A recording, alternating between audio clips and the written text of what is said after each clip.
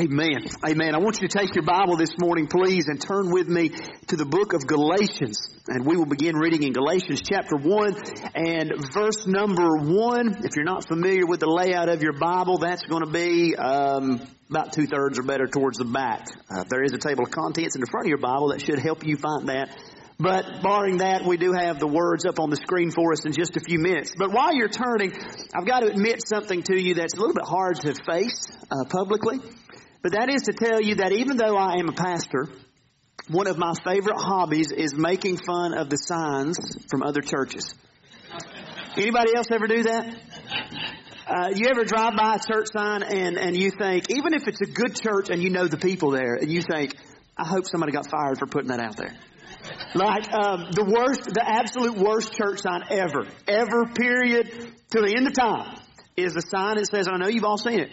It asks this question. It says, what's missing from CH --CH? And then the answer is, you are. Now, do you think that anybody's ever going to be in heaven and say, you know, I didn't care about Jesus, I didn't care about God, until I drove by this church sign that said, I was missing from church and now here I am. What that church sign is the Christian equivalent of the pickup line that says, baby, I want to rearrange the alphabet so you and I are together. That's exactly what that is. Sometimes some of our single guys were thinking, hey, that might work. Sometimes church signs have on them like really passive aggressive threats. You ever seen the church sign that says, you think it's hot here? I heard about one church sign. It had to be the pastor who changed it. But the church sign said, some people need to use a glue stick instead of chapstick. Amen, brother. Well, we are in church today, and our church has a church sign. Not just this million candle power LED supernova down the parking lot, but we have church signs all over our community. And our church signs have kind of the normal stuff you would expect about the pastor's name and our phone number and the service times. But our church signs also have this statement on them. They say it's not about religion, it's about a relationship.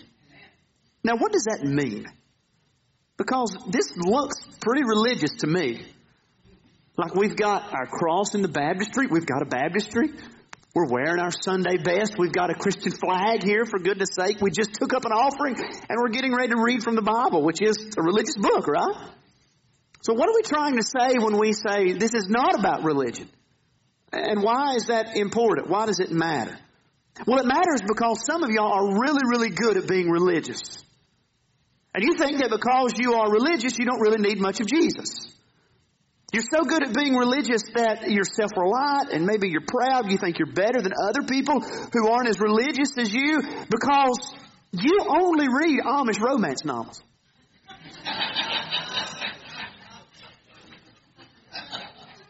You only vote for the secret Christians on American Idol.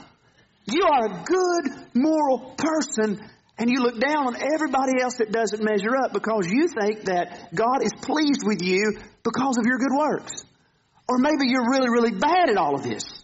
You hate coming to church. You think the preaching is boring. You think the clothes are uncomfortable and the people are weird and we make you sing. Where else do you go in life where they make you stand there and sing for 15 minutes? You don't know the words and it's just so weird, and so you wonder, could God ever be pleased with me? What if I'm not really good enough? It matters because most of us are to some degree connected to religion, and some of you have been inadvertently trained by religious thinking to believe that the way we really connect with God is by impressing Him with the things that we do. And see, we obey Him, we work hard, we try hard, and we do good, and then God is pleased with us. And so we see God as a rule giver and a slave driver, but we don't see God as somebody to enjoy in a relationship. Today we're going to begin studying for the next few weeks the book of Galatians, the Apostle Paul's letter to this church in Galatia, where he simply lays out the case that the story of Jesus is not about religion. And today we're going to see in the beginning of this book specifically that any message that claims to be Christian, any message, even if it has the name Jesus attached to it, if that message is more about what you do for God than it is what God has done for you, then that message is not the gospel.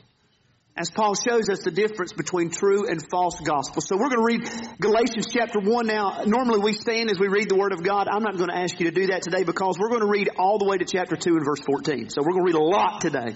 And so I don't want anybody, passing out on us this morning just yet.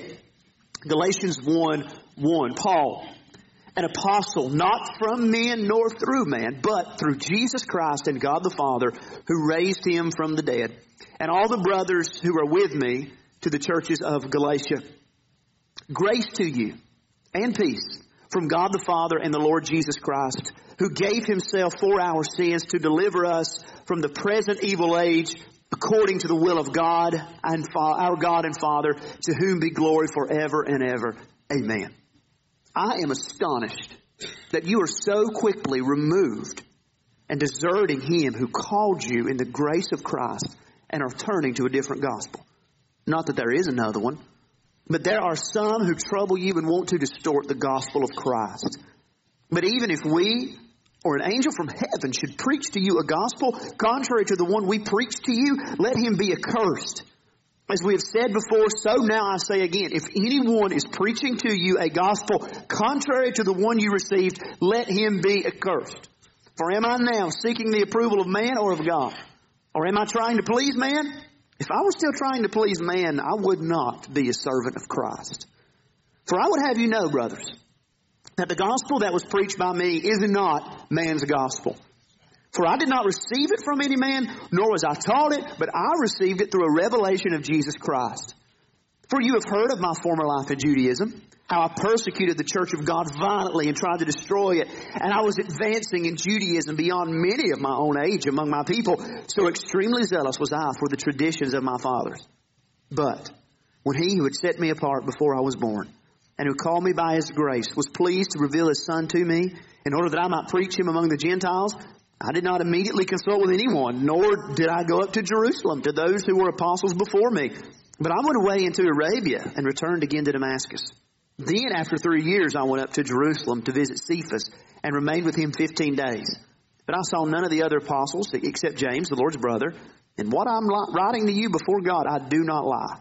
Then I went into the regions of Syria and Cilicia, but I was still unknown in person to the churches of Judea that are in Christ. They only were hearing it said, he who used to persecute us is now preaching the faith he once tried to destroy. And they glorified God because of me. Then, after 14 years, I went up again to Jerusalem with Barnabas, taking Titus along with me. I went up again because of a revelation and set before them, though privately before those who seemed influential, the gospel that I proclaim among the Gentiles, in order to make sure that I was not running or had not run in vain. But even Titus, who was with me, was not forced to be circumcised, though he was a Greek. Yet because of false brothers secretly brought in, who slipped in to spy out our freedom that we have in Christ Jesus, so that they might bring us into slavery, to them we did not yield in submission even for a moment, so that the truth of the gospel might be preserved for you. And from those who seemed to be influential, what they were makes no difference to me. God shows no partiality. Those, I say, who seemed influential added nothing to me. On the contrary, when they saw that I had been entrusted with the gospel to the circumcised, just as Peter had been entrusted with the gospel to the circumcised, for he who worked through Peter for his apostolic ministry to the circumcised worked also through me for mine to the Gentiles. And when James and Cephas and John, who seemed to be pillars, perceived the grace that was given to me, they gave the right hand of fellowship to Barnabas and me, that we should go to the Gentiles and they to the circumcised. Only they asked us to remember the poor, the very thing I was eager to do. But when Cephas came to Antioch, I opposed him to his face, because he stood condemned.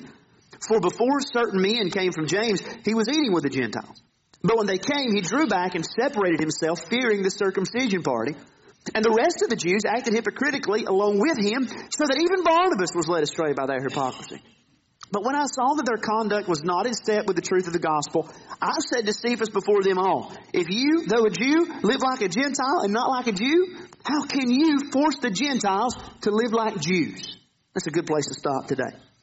Galatians is a book written, as you can see in the very first word of the book, by the Apostle Paul. And like many of the Apostle Paul's letters, it's written to a church that he loves very deeply, but a church that is facing some degree of turmoil. And so this is a book, like a lot of Paul's letters, that is filled with doctrinal insights, it's filled with personal recollections, and it's a book that's filled with some pastoral, practical advice.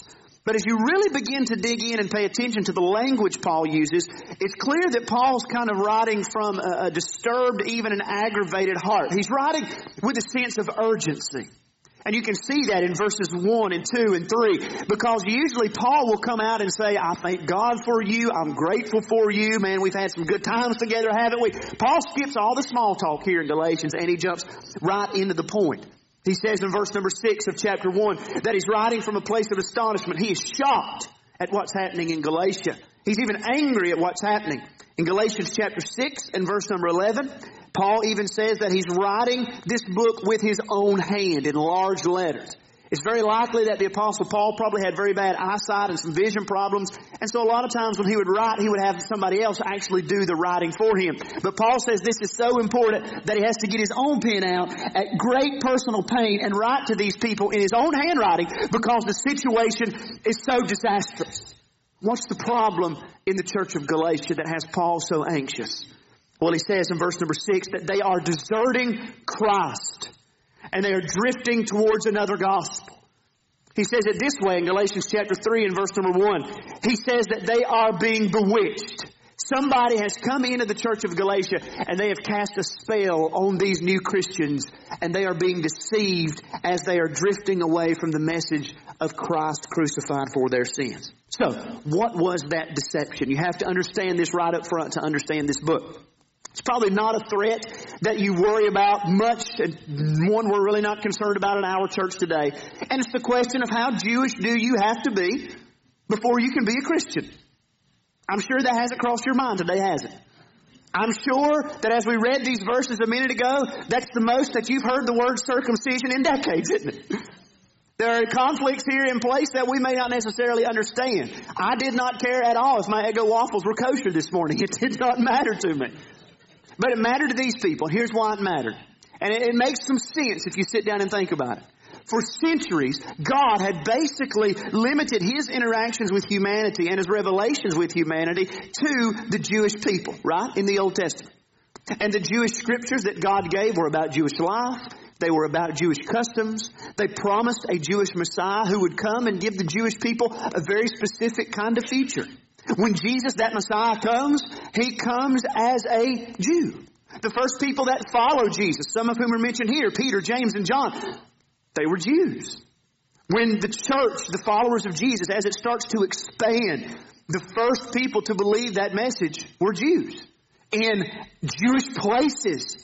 And so what happens when people who have no connection to Judaism, like the Galatians, what happens when they start to believe that Jesus is their Savior? What happens when they start to put their faith in this Jewish Messiah? There was a group of people who came into churches, like the church of Galatia, who were teaching this. And here's the issue that Paul's dealing with. They were saying to those Christians, it's good that you believe in Jesus. You need to believe in Jesus. You better believe in Jesus. But if you really want to be a Christian, you've got to become a Jew first. You've got to, if you're a man, you have to be circumcised. If you want to experience the fullness of the blessings of God, you've got to embrace the Old Testament law. You've got to embrace our customs. You have to become like us to really become fully Christian. Which means that the Gentile believers in the church of Galatia were having to answer this question. And this is the question that the book of Galatians forces on you today. Is Jesus enough? Is Jesus enough to save you? Or do we need to add our traditions to it? Do we need to add our rituals to it? Do we need to add our best efforts to us? Paul hears of this conflict and he begins to write. And Paul is so anxious to get to the point that he doesn't even get to the point before he gets to the point. Because in verse number 4, right out of the gate, he's starting to write and he says to them what he said a lot of times, grace to you and peace to you from God the Father of the Lord Jesus Christ. He says, who gave Himself for our sins to deliver us from this present evil world. That is the gospel message. That God gave Jesus to deliver us And I really, really like the way the NIV translates that word deliver, because it translates it as the word rescue. And the word deliver and rescue mean the same thing, but that word really gets the emphasis right, that the gospel is not a message of my doing things for God. The gospel is a divine rescue operation where God sends Jesus to step into our mess and to get us out of it. So that the Christian message, Paul says, before he says anything, it is not a message of self-improvement. It is not rules we follow. It is not traditions we keep. The Christian message is a message of God rescuing sinners. When we were on vacation a couple weeks ago at the beach, I was in the ocean one morning. I think it was a Tuesday. And I'm out there, doing my thing. And I noticed 20-some yards deeper than me out in the ocean, there was a couple of young guys, looked like teenager guys, and I looked at them and I thought, they're just out too far and out too deep. That's not safe. And then I thought to myself, when did I get so old? Like, when did I turn into my grandmother, But then I noticed another 20 yards further than that there was a lady, what looked to me like a teenage girl, a young lady, out further than them, and I thought, that really isn't safe.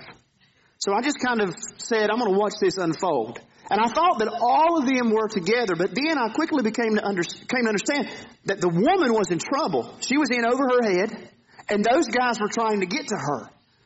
And then they couldn't get to her, and so they were waving for help because they were all in trouble. And then, being the brave and courageous pastor that I am, I went back to shore and told somebody to call 911.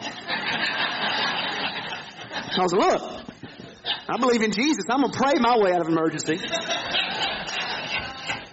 And so I watched all this transpire. Somebody called 911 on this lady in this situation. The police literally drove up to the beach. Their sirens are blazing. They've got their guns on their hip like they're going to shoot the ocean or something, But then finally, after a few minutes, and it probably wasn't even that long, this dude comes running up the beach. He's wearing red shorts. He is a walking melanoma because he's been out in the sun so much. His hair is just blonde mop. He looked like a character off Sesame Street. And he had this big, long surfboard that was bright yellow, and in bright red letters on the underside of that surfboard was the word lifeguard. And that dude threw that surfboard out in the ocean, jumped on it, and literally in seconds he was out to where that woman was. And he took that woman, he made her problem his responsibility, and he got her to safety. He rescued that woman. What Paul is saying about the gospel is that this is how we need to understand it. That it is a rescue mission where God made our problem His responsibility. He got in the mess with us, wrapped His arms around us, and took us to safety. But if we believe that at any point we are adding our effort to what He did, then we ruin the whole thing. That's Paul's point in these opening chapters of Galatians, as he highlights the difference between true and false gospel. So we're going to look at these verses together today as Paul makes this contrast. And there are three principles that I want us to understand today to make sure that we have really grasped that the gospel is how God saves us. Not how we save ourselves. Not how we help Him save us, but how He saves us. Here's the first principle I want to give you. Paul gives it to us in verses 6 through 12. As he says, the gospel message, it is for us, but it is not from us. The gospel message is for us, but it is not from us. So he begins in verse number 6 right away by expressing his shock that the Galatians have been deceived, that they're walking away into this twisted form of Judaism and Christianity. Then he's going to pronounce a curse on them. Then he asks in verse 10 this very pointed question. He says, am I trying to please men or trying to please God? And what Paul's getting at in these verses really is this simple idea that this is not a message that anybody would invent. That the gospel message is not a message that any man would come up with. And that's what the false teachers in Galatians were saying about Paul. They are saying, quite literally, we are preaching the true gospel. We are accurately portraying Jesus and what He expects to you. And Paul's lying. Paul's making this up. Don't trust him. Don't believe him. Paul says, if you think about what I've told you, he says nobody would ever invent this message. Why? Because the gospel of the Lord Jesus Christ, rightly understood, doesn't give you credit for anything.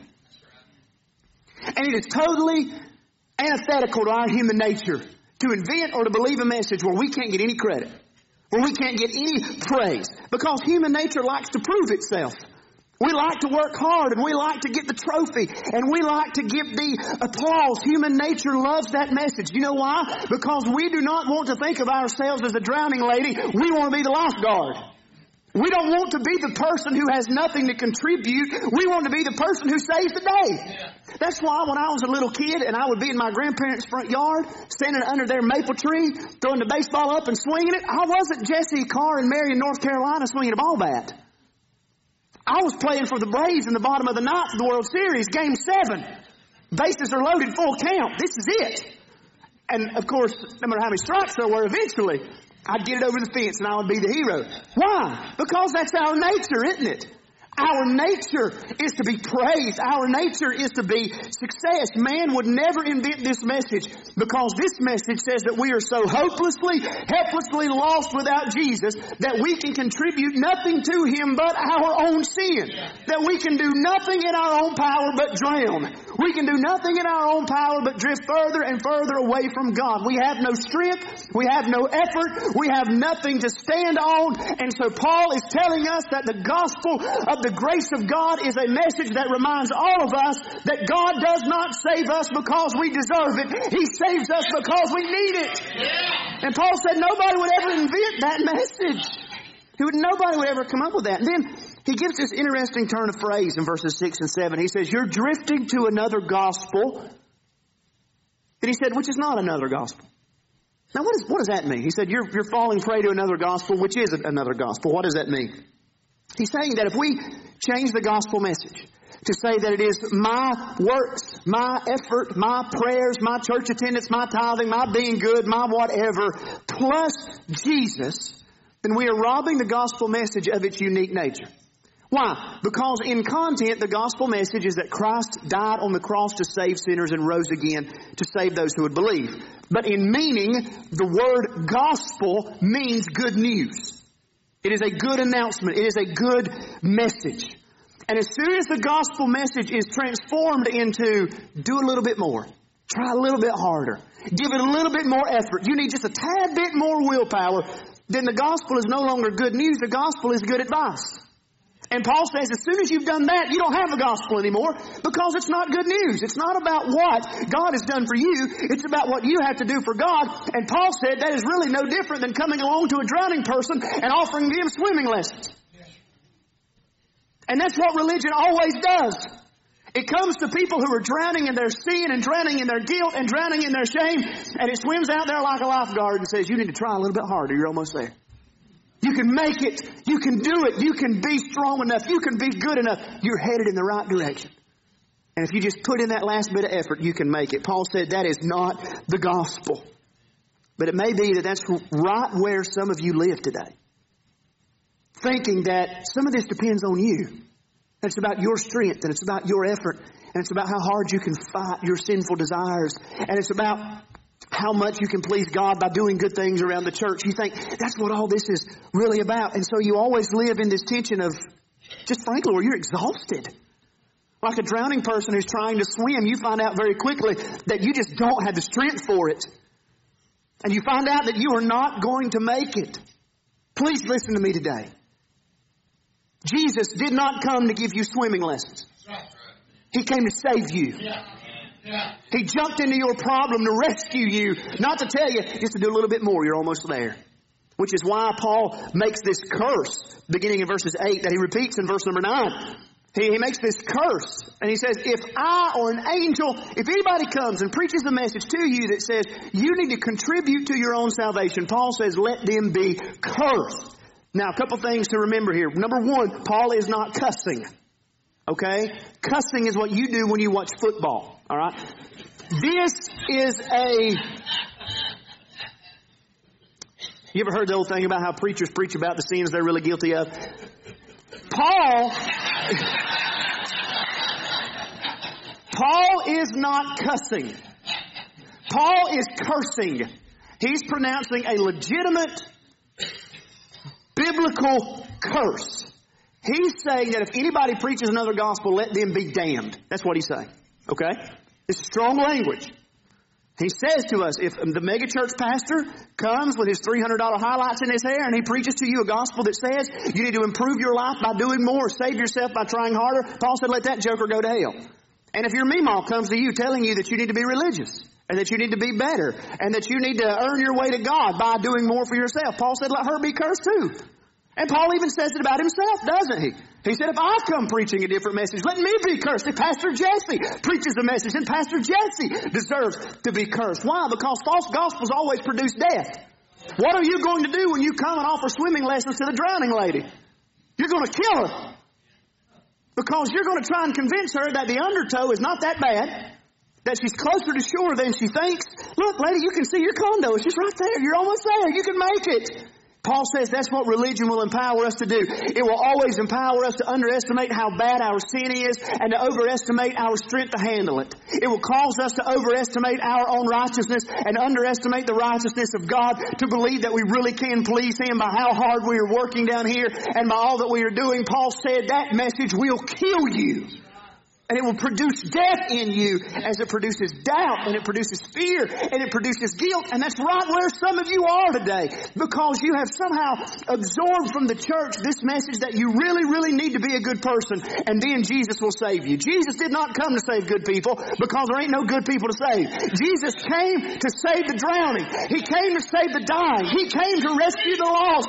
He came to get us when we were at our worst. But friend, if your hope is tied to your effort, you are sunk. But the good news of the gospel is that Jesus demonstrates His love towards us when, Paul said in Romans 5:8, while we were sinners, Christ died for us. Thank God that verse does not say that when we were good Baptists, Jesus died for us. It does not say when we were good people, when we were good wives and good husbands, but it says when we were sinners, that's who Jesus came to save. He says in John 3:16 that God so loved the world that He came and He gave His only begotten Son, that whoever believes in Him would not perish, but have everlasting life. It says in Romans 10:13 that whoever would call on the name of the Lord would be saved. Paul said this is the message of the gospel, and it is good news, and God forbid we change one detail of it to present to you the bad news of here's what you have to do now. Paul says this is good news. Don't change it. But then he gives us a second principle as he explores the difference between true and false gospels. And it really is from verse 11 of chapter 1 all the way to verse 10 of chapter 2, as Paul recounts the story of his life that spans several decades. It's this principle, and that is that ultimately the gospel will prove itself. Maybe we could say it this way: the gospel will take care of itself. It will defend itself. And so Paul is going to talk about how this is true in his life, as he talks about the transformation that occurred. And what Paul's doing in these verses is simply saying to these Galatians and to the false teachers, listen, I'm not the kind of person that's going to make this message up. Why? Because before he met Jesus, Paul was a religious person. And he goes through that story. You see it in verse number 13. You heard of my former life in Judaism. What was Paul's story like before he met Jesus?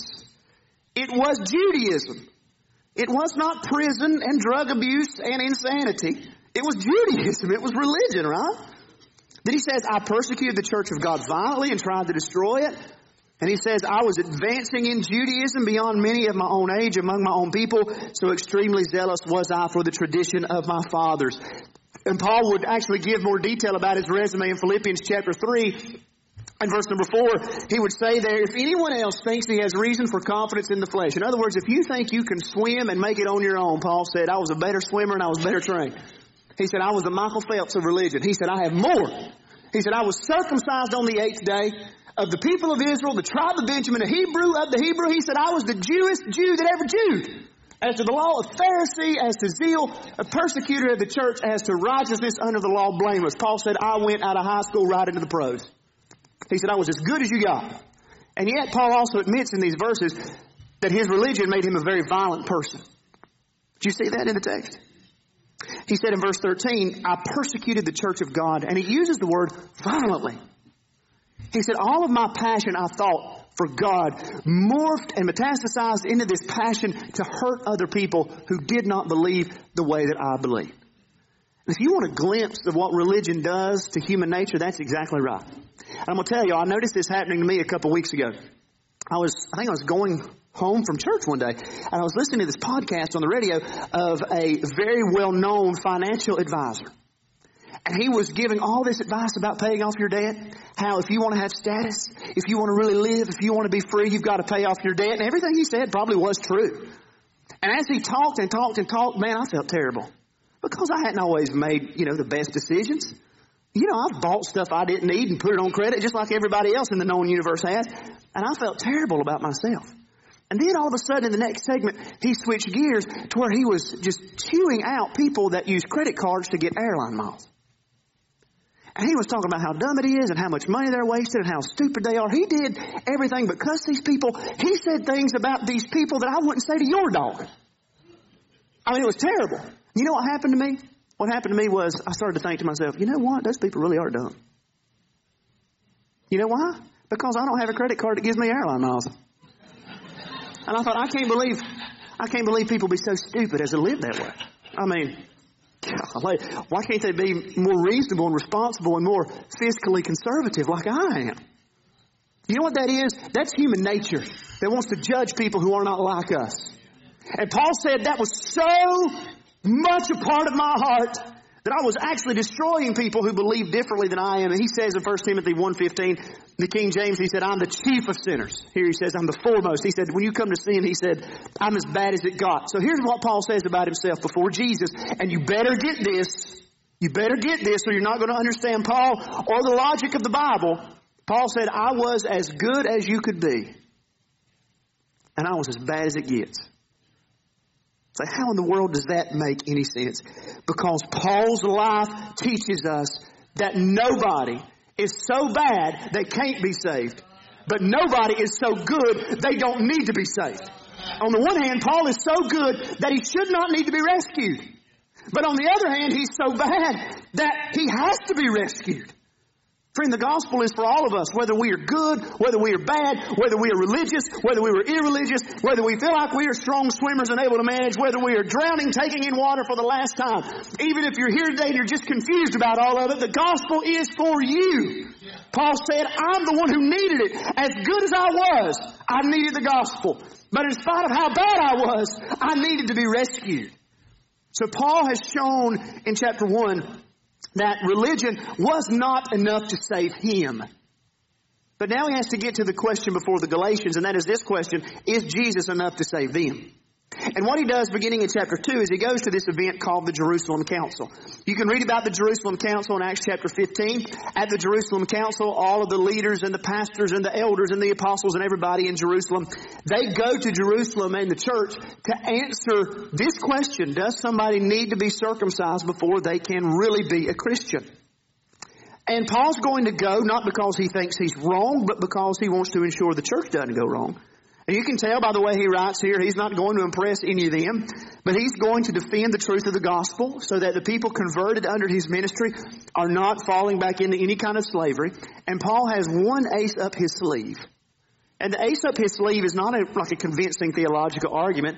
The ace up his sleeve is this man by the name of Titus. Now, shameless plug, Titus would go on after this to become a pastor. And Paul wrote a letter to Titus. And we are studying that letter on Sunday nights. And if you want to hear about Titus, come back tonight. We're going to talk about what God expects of men in the church. And it's going to be rough.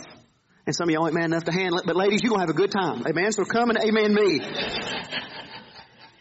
But why is Titus such a convincing argument? Here's why. Titus was not Jewish. He was not raised in synagogue. He was not circumcised. He ate bacon. Amen.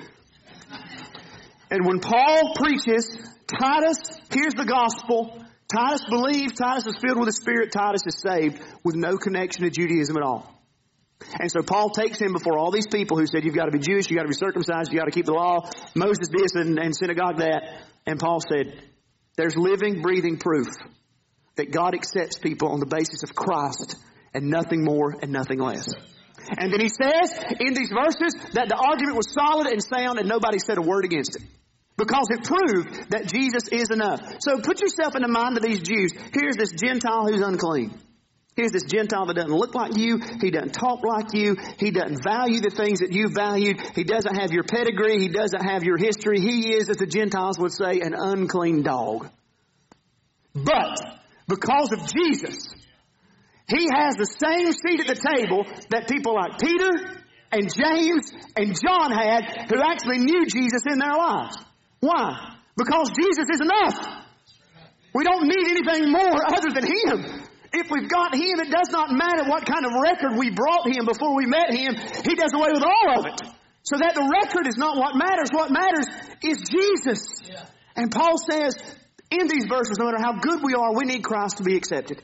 Because Jesus is enough. And no matter how bad we are, we can be accepted with Jesus. Because Jesus is enough. Yes, sir. Religion says there's always more to do. Jesus said, I am enough. I am enough. So the gospel proves itself. But here's the last principle we need to look at today.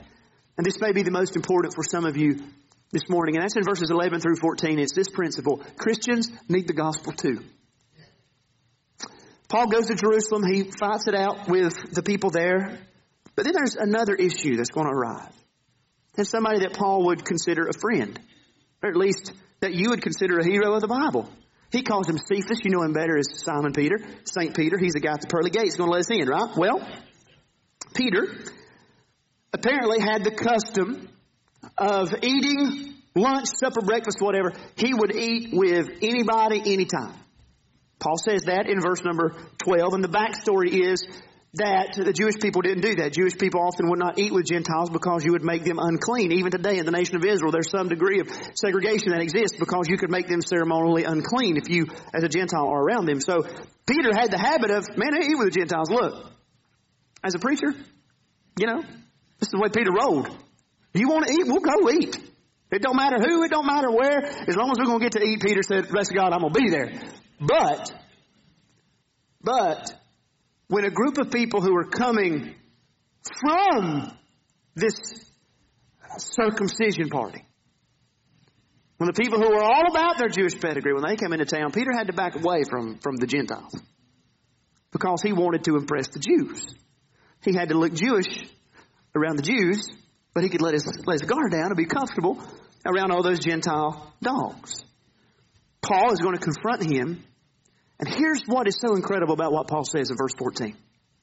When I saw that their conduct was not in step with the truth of the gospel, that's when Paul is going to rebuke him. As he sees that Peter is not being faithful to the gospel. So what's the problem? Here's the problem. Is Peter a racist? I mean, there may be some prejudice in his heart, but that's not really the issue. Was he being mean? No. The issue was that Peter was motivated by fear. Peter did not want certain powerful religious people to think bad about him. What religion teaches us to do, religion teaches us to work for the approval of God. Now, I'm going to tell you this today. You were made to have the approval of God. You were made to live in relationship with God where God says, I am pleased with you. And that declaration from Him should drive out all fear and anxiety, and it should drive out all of our lack of peace and lack of joy. But what religion says is you earn that approval by God by doing good stuff.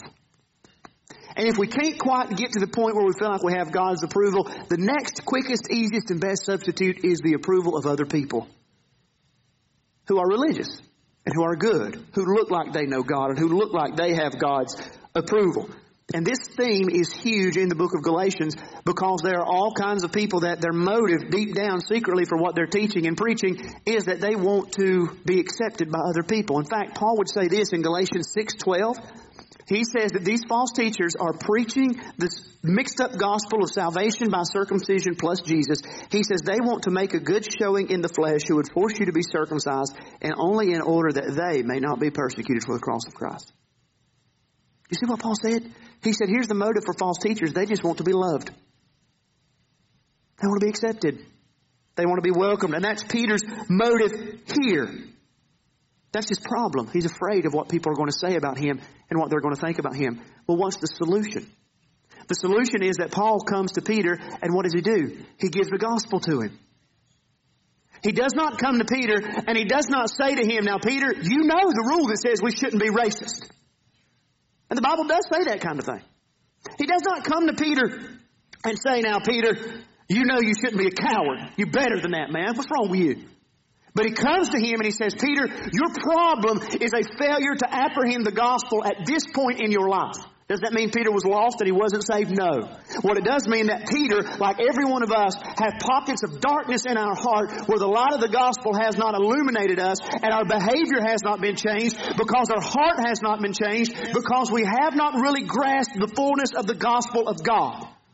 So, why is that important? Here's why it's important. Because the book of Galatians, that is all about the gospel. It's all about the cross. It's all about how we are declared righteous through Jesus. This book was not written to crackheads. It was written to Christians. This is a book written to a church. This is a book written to people who want to please God, who want to walk with Him, and who, to some degree, want to know Him. And because they're disconnected from the gospel, these Christians are arrogant. And they're looking down on one another because some aren't as good as we are. And they're jealous of those who are more impressive. And they're filled with doubt, wondering if they measure up. What's the solution to these messed up Christians? Y'all need to try harder?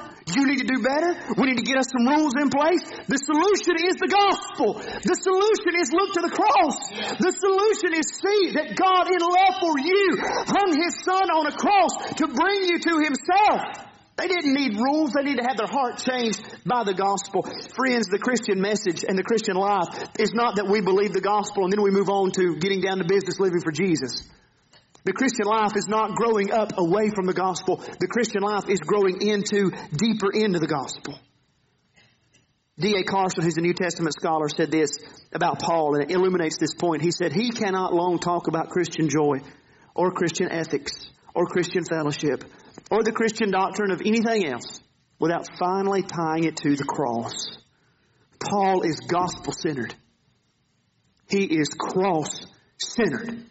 And friend, that's what the message of the Bible would say to you. If your marriage is in trouble, what do we do for our marriage? Repent and believe the gospel. So I need financial help. My money's out of control. Down deep enough, that is a gospel issue. I just can't learn to forgive those people who are so ugly to me and to my family. I just can't move past it. You need to believe the gospel. Ephesians 4:32. Forgive one another, even as God, for Christ's sake, has forgiven you. Yes, sir. So I just don't know where my life's headed. I don't know what I'm supposed to be doing. You need to believe the gospel. The gospel touches every area of life. And this is a massive shift in the way most of us think. Because Paul is not trying to motivate Peter by guilt. He's trying to motivate Peter by grace. And I think about this, and I think about the kind of preaching that I heard a lot of times when I was growing up from different people. The go-to for preachers in the mountains of North Carolina, here's how we try to motivate people to do what they need to do. What we do is we get everybody together in a revival or a camp meeting, and we say, you need to do this, A, B, C, X, Y, and Z, and if you don't, God's going to kill your kids.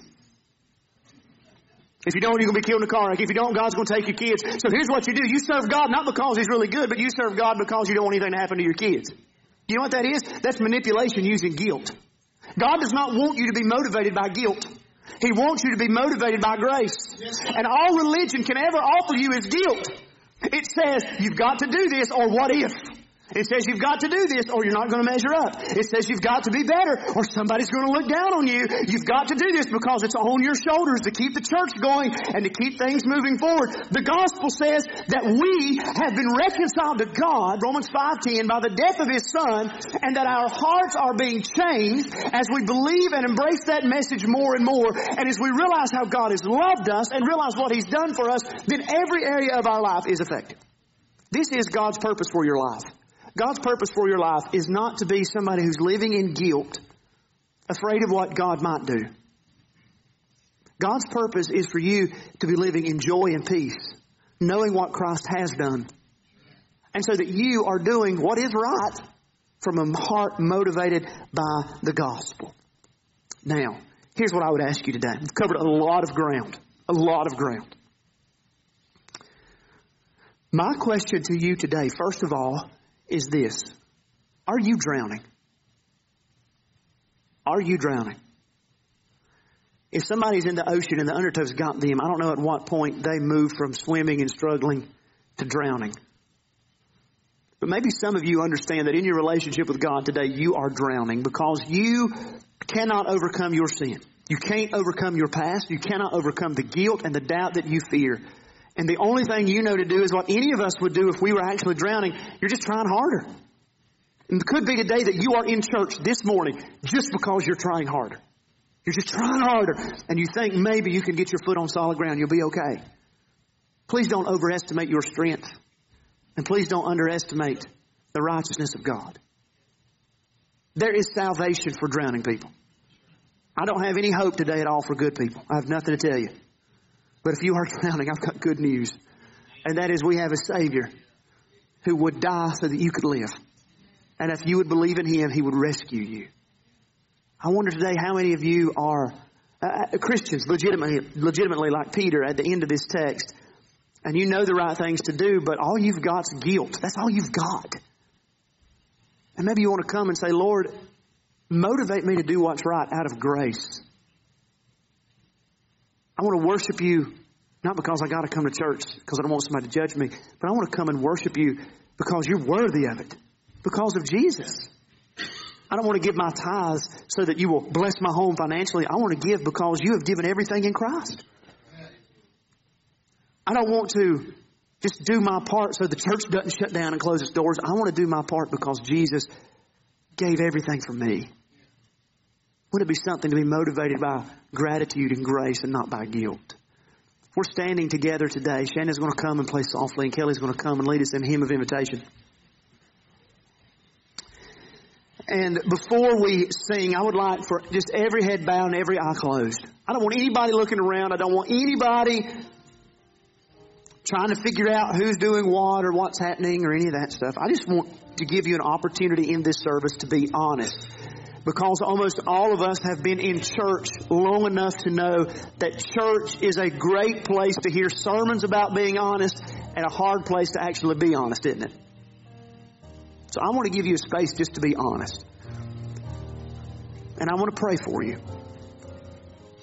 Would you, first of all, maybe just raise your hand today if you say, Brother Jesse, I feel like I am drowning. I feel like I have sin. I feel like I can't overcome it. I have guilt that I can't manage. I feel like I am drowning. And the only thing I know to do is to try harder. Would you put your hand up? I want to pray for you. And I see some hands going up today. That's a hard thing to admit we're out of control, to admit we need help, to admit that we are not the hero of our own story and we need somebody else to save us. That's a hard thing to admit. But I'm going to give you a second. Would you admit that's true about me today? Would you put your hand up and say, I need a Savior? Some of you are here like the Galatians, like Peter. You know Jesus. You've been saved. And you want to honor Him and want to please Him. But man, in your heart, you're so confused. And you find yourself looking down on other people. You find yourself looking down on yourself, filled with guilt and doubt. Maybe it would be good for you to raise your hand today and say, I want my heart to be changed by the gospel. I want the message of Jesus to affect every single part of me. Would you put your hand up? I want to pray for you. And I see hands going up all over this place today. Could be in the way you love your spouse. It could be in the way you forgive. It could be in the way you serve. I want to pray for you. Maybe you would be honest and admit that, like some in the church of Galatia, you're just confused. Maybe it's just not all clear to you how Jesus saves and what your role is, and you just need some help. I'd like to pray for you too. Would you put your hand up? So I'm just not sure I get it. I'd like to pray for you. Let's pray together this morning. Our Heavenly Father, Lord, you are a God who's so good.